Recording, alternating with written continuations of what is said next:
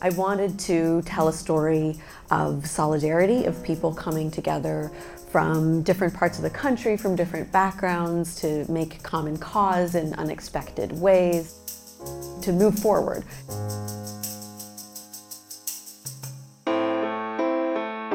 Hello, and welcome to another episode of On Assignment, the podcast that brings you conversations with award-winning journalists here at Columbia Journalism School. I'm Abby Wright. I run the prizes department here at Columbia.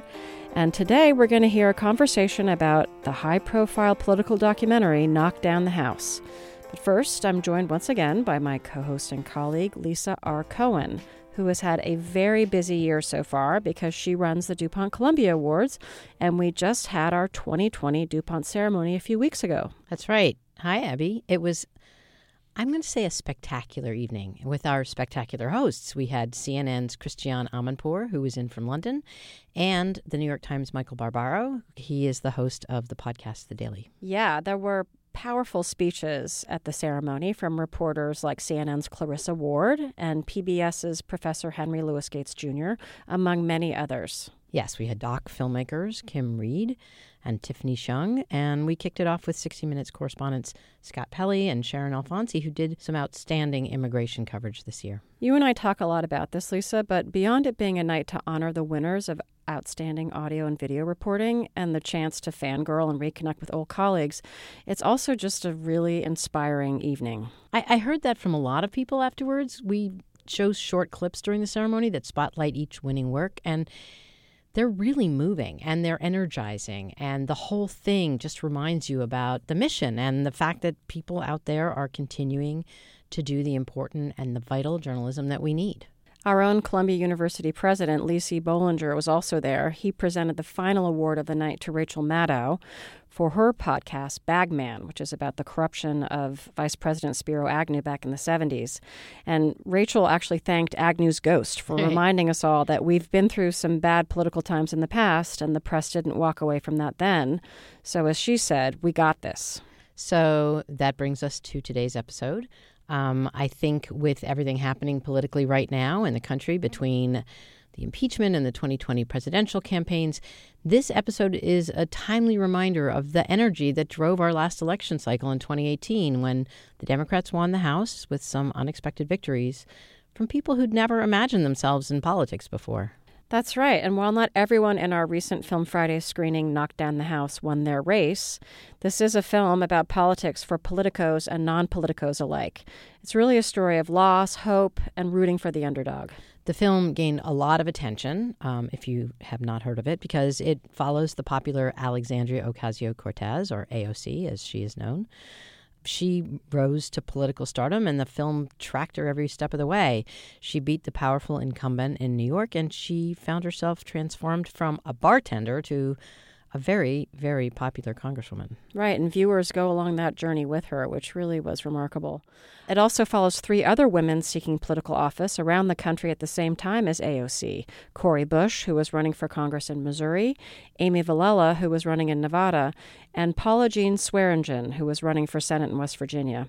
Now, if you are one of those politicos we mentioned earlier, you might know that none of those three women won their races. But we're going to hear from director Rachel Lears about why that's okay, at least when we're talking good cinema. So now, without further ado, let's go to this conversation moderated by Professor Betsy West with director Rachel Lears. And as always, it's an edited conversation.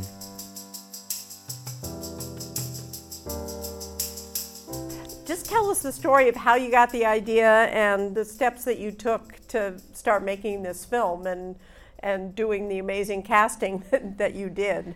So this film, I had the idea for it in the wake of the 2016 election. The film itself is not only a response to the election, but I wanted to contribute something to the national conversation in that moment. I had heard about this project of recruiting ordinary working people around the country who did have extraordinary records of service to run for Congress all over the place. And the idea was to build this alternative path to power so that ordinary people who couldn't otherwise, wouldn't be expected to run for Congress, would potentially have a chance by doing it in this unified slate everyone would reject corporate money, and they would do small dollar donation fundraising as a national project. So I reached out to the organizers behind that and convinced them to let me follow the project. And over the course of the next several months, I interviewed probably 25 candidates and potential candidates. The organizations were in the process of gathering over 10,000 crowdsourced nominations at that point and going through them. And they would connect me with folks, or I would go to their events where they'd be bringing potential candidates together. So at the event in Kentucky that you see here was their first candidate summit, and actually that's where I met Alexandria and Corey, and was very interested in working with both of them at the time. But as fate would have it, Alexandria was in New York, and so were we, and on a very limited budget. I mean, we were fitting it in between freelance jobs at the time, so. We were able to shoot more with her at those early stages than with the others as we continued talking to folks and figuring out who the rest of the characters would be and all of that. And eventually I was really drawn to these 4 women because their personal stories were so strong. I knew that we needed that. You need that for a documentary in general, but particularly when you're following long shot races. I mean, we didn't have the kind of budget where you could, follow 20 races and just end up telling the story of the one that wins. We needed to make sure these characters would be worth watching, win or lose. When you went down to Kentucky and you met these women, I mean, did you have a sense of AOC and her potential? Well, yes and no. I mean, of course, we were drawn to her and immediately wanted to start working with her. But I don't think anyone predicted how things would go. When she won the primary, things had already been accelerating with her campaign for a month or two. She'd already gained a national profile in a lot of ways. But as you see in the film, the powers that be were still dismissing her chances, and I don't think her opponent took her very seriously. And when she did win, the media just superstorm that surrounded that, I don't think anyone predicted exactly what would happen.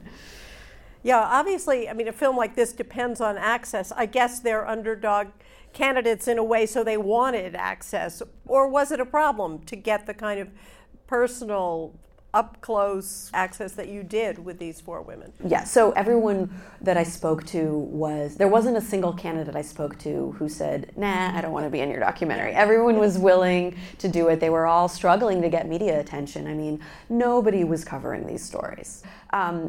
So everyone was game, but then of course it's a long process of negotiating the trust to be able to really be there when things are happening and to get those intimate moments and to really, have interviews that can reveal further layers, so that they feel comfortable enough with you to share layers beyond what they're sharing with ordinary journalists. Because by the time the elections rolled around, I mean, I think all 4 of them were much more accustomed to talking to press than they had been at the beginning, and they had their talking points and their agendas for what they wanted to get across. But as a filmmaker, you really have to get beyond that. So that's a process of building trust. How much pressure was there to make this film all about AOC? That's an interesting question. So I think, after she won her primary and there was a media spotlight on her, press started finding out about the film and industry started finding out about the film, and we got a lot of interest from distributors actually at that point. And people did ask, why don't you just make it about her? And we said, you don't know what else we have. Like, the media isn't covering it, but I know that there's real cinema there too. Going through those election nights with Amy, which is such a devastating experience, bringing up everything she's been through with her daughter, and then this incredibly joyful experience 2 weeks later with Alexandria. That was pretty much the widest range of human emotion that I've experienced in a 2-week period in my life. And actually, at the beginning of this project, we knew it would be about loss. We didn't know whether we'd have a victory, but we knew at some level it would be about loss, and that what you can reveal about the way power works in this country and the type of strength you have to have as a human being to challenge it, a lot of that is revealed in loss, certainly as much as in victory. So at the end of the day, we felt like it was really central to the story to include both. And we stuck with the original concept of each of these four women bringing something to the table so that the group of them was greater than the sum of the parts. And, obviously there's more screen time for Alexandria than the others. We kind of knew from before she won that would be the case because, as I said, we had more material with her. But I do think, too, that the stakes of her story and her victory are stronger because, as a viewer, you go through these losses with the other candidates. Yeah, no, I think that's right. So, we're here at Columbia Journalism School. Do you think of this documentary as a journalistic documentary? I do. My background is in anthropology, so I did a PhD in anthropology at NYU and learned filmmaking as part of that. And so the ethnographic approach there's just so much in common with long-form, long-term journalistic reporting. You have to build relationships and build trust. You have a responsibility to fact check and, understand your subject's perspectives, but also triangulate and find other perspectives so that you can, make sure you're representing what you find with integrity. So many of those methods, I think, are very similar. I think I knew we were covering a story that was going to be big and getting bigger. I mean, when we were writing our initial grant applications, it was like, this is going to be a big story in 2018, guys. Just wait. So I think, as journalists too, you're always trying to sniff out what's going on that isn't getting covered, that is going to be, emerging as part of a zeitgeist. Personally, it's kind of a weird thing to say, but I don't believe in objectivity per se, in the sense of, obviously I believe in truth and I believe in facts. But good. Yeah, of course, I'm not going to say We're happy about that. That's not up for discussion here. But I don't believe that every side has a simple every story has a simple two-side kind of construction, that if you have to get both sides of it, otherwise it's not true. I think that some stories do, of course, but I think there's also a lot to be said for centering the experience of individuals while also adding layers that show the complexity and the sociocultural political context. And so that's what I'm trying to do as a filmmaker, is really create layers, a human story that a lot of people can relate to, while adding all kinds of layers about the structural context for what's going on. As you said, you work closely with this organization that was recruiting these candidates. Did you have any obligation to them to show cuts or to have, any kind of participation in the result of the film? Yeah, thank you for asking that, because I forgot to add something really important about my journalistic relationship with these subjects. So I made very clear to them from the very beginning that we were independent, that we had 100% editorial control. We were starting our project with a fiscal sponsor to receive 501c3 donations, so we also had to abide by the 501c3 codes of not doing anything that would directly support any campaigns. So we made very clear to everyone that we weren't going to give them any of our footage for ads or promotional materials, and that in fact it was in their interest to let us be independent, because we felt that it lent legitimacy to the project, and it was very important to us. It just wasn't up for discussion.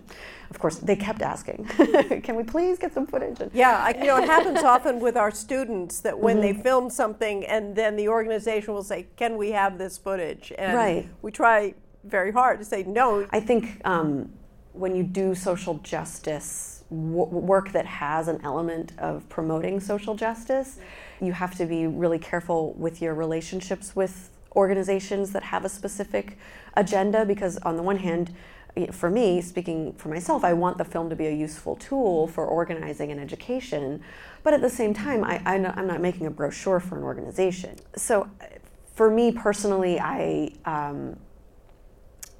do allow subjects to see the film before it's finished. because I want to know that they feel like it represents their experience with integrity, but I'm not going to just make changes because they ask me to. So you showed the film? Yes, when it was in the fine cut stage, so there wasn't a lot of room left, but if there had been any major concerns about accuracy or anything, I would have wanted to hear that from them. Did they have any changes or things? Because obviously you don't want to make mistakes, which is one reason to do that. Right. Amy wanted me to remove the line where she says she didn't know what a Marxist was, and we didn't do that because I thought it was really endearing. She does know what a Marxist is, obviously, and she doesn't identify that way. But so there were like little things like that where they're like, oh, I really don't look good in that shot. I don't look good. Yeah, that was a big one, right? And how did you get around that? Well, you reassure them that obviously we can't change, how everybody looks on election night. Just it is what it is. But just reassure them that they're coming across very well and that it's all part of the greater service of telling this story. And all of them had agreed to be part of the project because they felt like no matter what happened with their elections, it would be worth telling the story of what it's like for ordinary people to run for Congress. I'm very interested in the financing of it. Yeah. And how you did that. So we had a small crew and a really tight budget. My husband and I have a lean production team where I shoot and he edits, and we both, produce and direct. I was the lead on this project, but we ended up bringing in a third producer about 18 months into the project in the middle of production. But we really did not receive external funding for a long time. So for the first year of the project, we were just fitting it in between freelance jobs, as I mentioned. You had no backers? Zero at first. No one. You're doing it all yourself. So we were traveling around, going into debt, which is not advisable, but it's not uncommon in documentary. And we didn't have to go into the kind of debt that we would have had to if we were paying cinematographers and editors. So being able to handle those skills ourselves was crucial. But obviously there were travel expenses. And at a certain point it became clear the primary season was coming up. We'd chosen our characters, but we were getting rejected from all of the funders that had supported our previous project. And we decided to do a Kickstarter campaign to just test the viability of the project. And I remember thinking, okay, well, what's the minimum we need to do like 2 weeks in each location leading up to the primary? What was that amount? That amount was $25,000, which was a very, very tight budget for that. And we ended up raising more than that because that work you do doing outreach for a Kickstarter campaign can activate networks of larger donors. We also had a fiscal sponsor, so we were able to collect tax-deductible donations as well. And we also got our first grant through putting out, because a lot of times crowdfunding campaigns can catch the attention of institutional backers that are looking to see whether a project has an audience. So I think that showed us that there was an audience for this film. These were people and institutions that wanted to back us, not knowing what the outcome of the election was going to be, because we knew that was an issue for this project. But after she won, we had conversations already in process with various other financing entities, and a lot of those did come through after. And did your sales agent and all of that happen after she won? So it was kind of like she won and, oh my goodness, we have this material. So clearly, clearly the project moved to a different position after she won, and there was distributor interest. We did decide to finance independently and not sell to a distributor until we got to Sundance. We didn't even raise our full budget before we got to Sundance. But we got enough to be able to finish the film, and that was I think also just very much about the way this film was produced with a small crew willing to put in those long hours. I'm wondering, I mean, we all know what's happened with AOC, but what about the other three women? What's the update on what they're doing? Yeah, well, Corey and Paula are both running again. Oh, wow. Wow. Corey is running for the same seat in Missouri's 1st District for House. Paula is running for the Democratic nomination for the other Senate seat in West Virginia, which is up this year. Amy is doing accounting and financial services for progressive campaigns and supporting other candidates, but she's sitting out this election cycle, may or may not run again. But we haven't heard the last of any of them, for sure.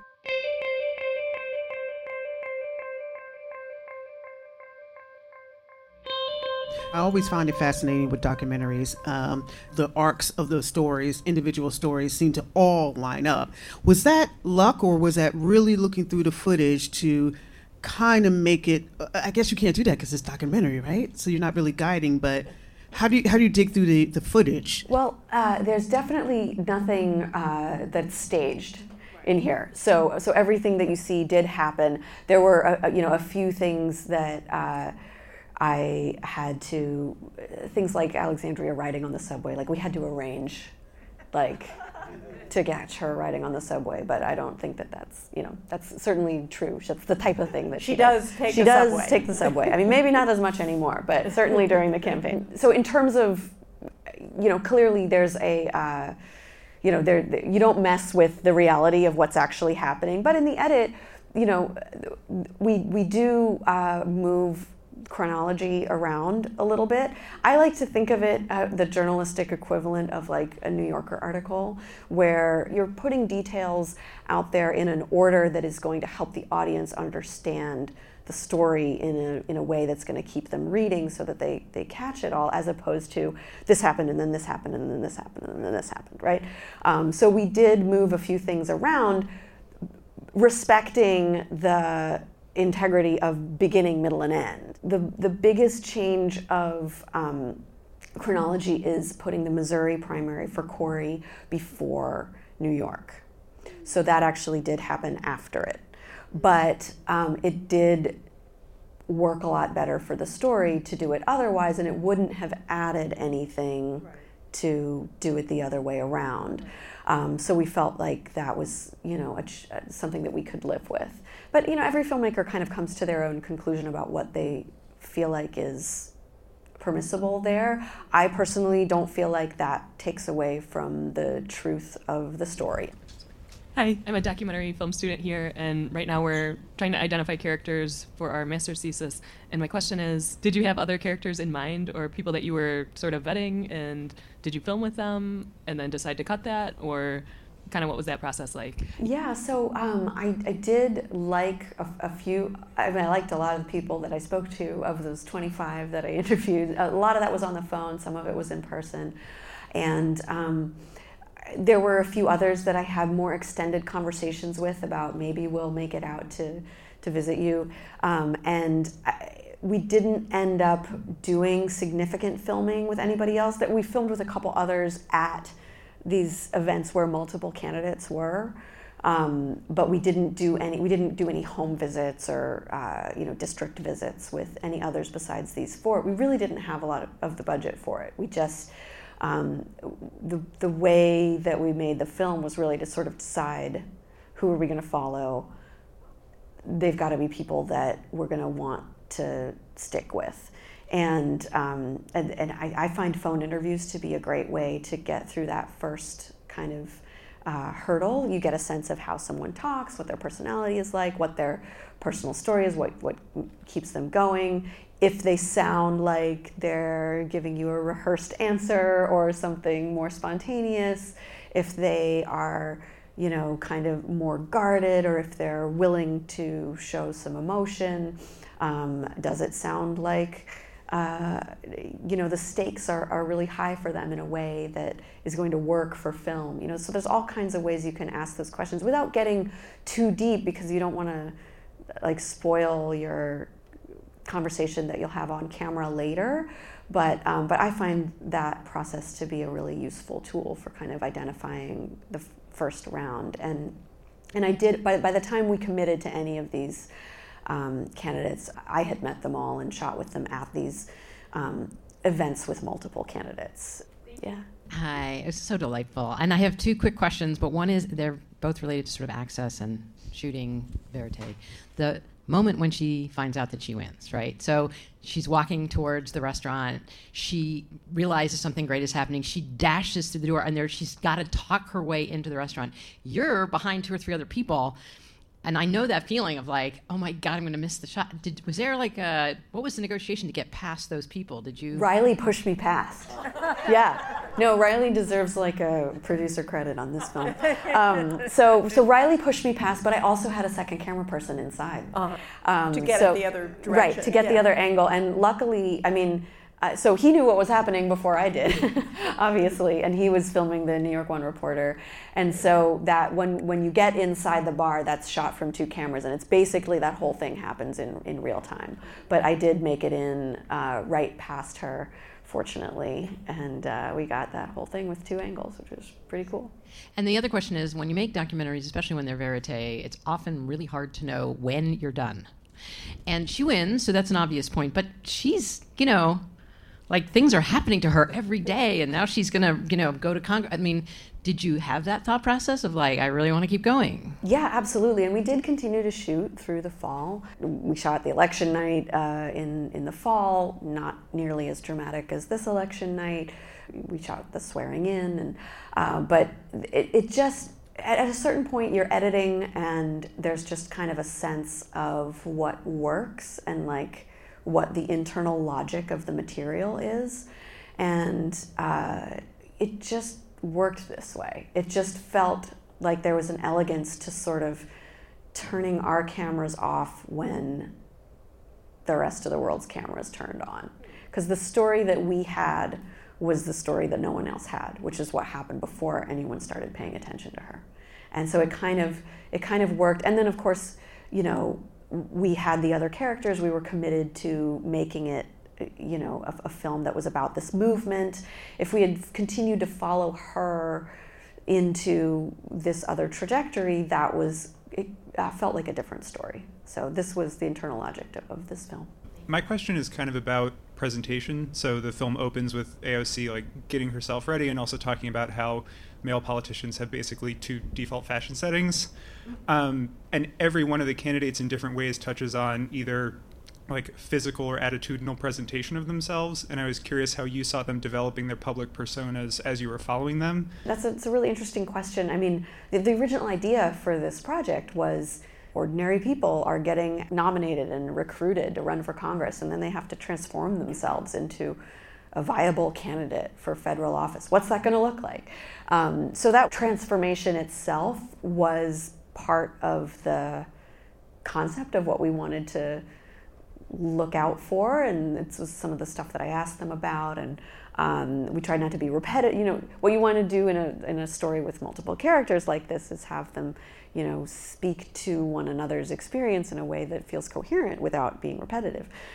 So they all had experiences with body image, but Corey's, description of that was the most dramatic, so we kept that in. And it's funny that scene at the beginning. That scene, which everybody loves now, of her getting ready, was in like, I don't know how many grant applications that got rejected. So it's not like it was inherently amazing. It's amazing in retrospect. But in any case, they all got more confident. I mean, they all got better at, quickly answering questions. They all became more comfortable speaking publicly. Yeah. My question is about kind of the stylistic approaches you did to kind of capture the emotions in like the rooms and the spaces. So I want to know like more about the process of how you selected certain like shots to show this certain emotion. I mean, I think as an observational cinematographer, you're always looking for those details. It's tricky because you're also listening to what people are saying. But you can't get too caught up in the verbal. and you can't just swing the camera between who's talking and who's not talking, because a lot of times the reaction of the person who's not talking is more interesting. And I'm shooting with one camera for the most part. I mean, that scene of the victory, I knew we needed 2 cameras for that night because of the way the whole thing was going to go down. But that's the only scene that was shot with 2 cameras. So when shooting for coverage, you're looking for reaction shots anyway, but particularly kind of trying to keep abreast of the emotions that are happening in the room so that you can capture those moments. And a lot of times, particularly with your main characters, and it's something I always say if I am hiring someone else to shoot it, be sure to get lots of shots of the character not talking, right? Because a lot of times they'll be showing emotion when they're not talking. And then the magic of cinema.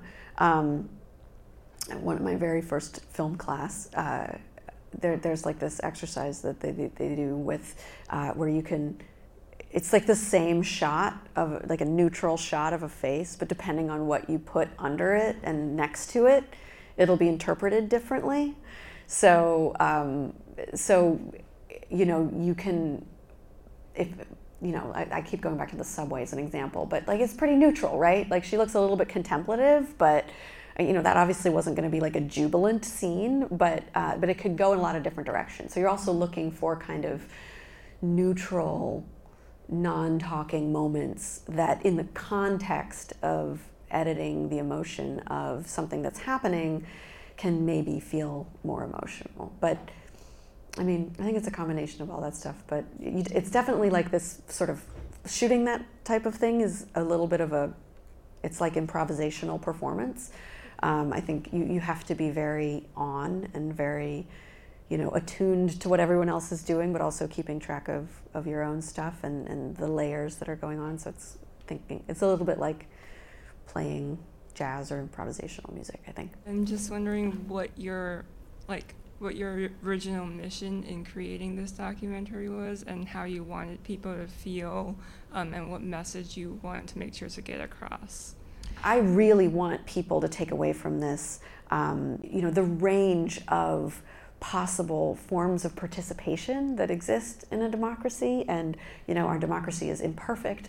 All of the problems that existed before this film, still exist. But whether it's everything from voting to volunteering on a campaign or in your community to running for office, I hope people feel like, there's a place for their voice in the democratic process. So that was always what we wanted people to get, and that's still what I hope people get out of it. Did that change your perspective? Did shooting this documentary end up changing your perspective on the community and politics? I think what changed me was just the experience of working with these amazing women, and how, I will never think the same way again about, what it means to really take the most difficult experience you've ever had in your life and turn that into power and strength to move forward in your life. So that's what I learned from them and from making this film.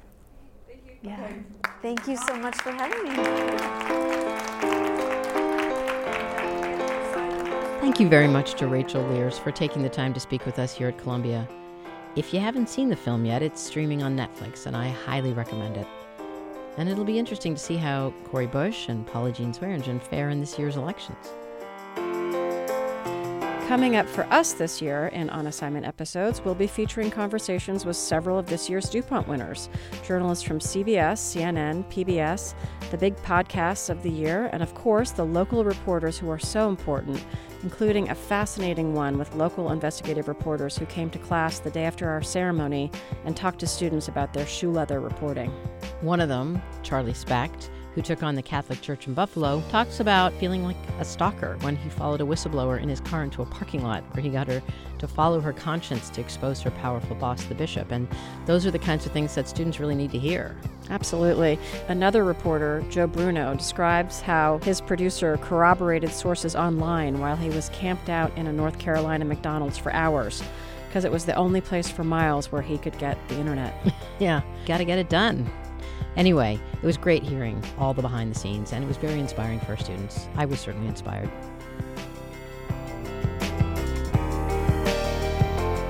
This episode of On Assignment was brought to you with the support of the Jessie Ball DuPont Fund and Columbia Journalism School. It was produced by J-School grad and former DuPont Fellow Christina Shaman with the help of our current DuPont Fellows, Carissa Kiambao and Jack Rossiter-Munley, and also produced by our DuPont coordinator, Lauren Marigildo Santos. Our sound engineer was AJ Mangone, and our music is by Dylan Noack. Follow us on Twitter at Columbia Journal. Until next time.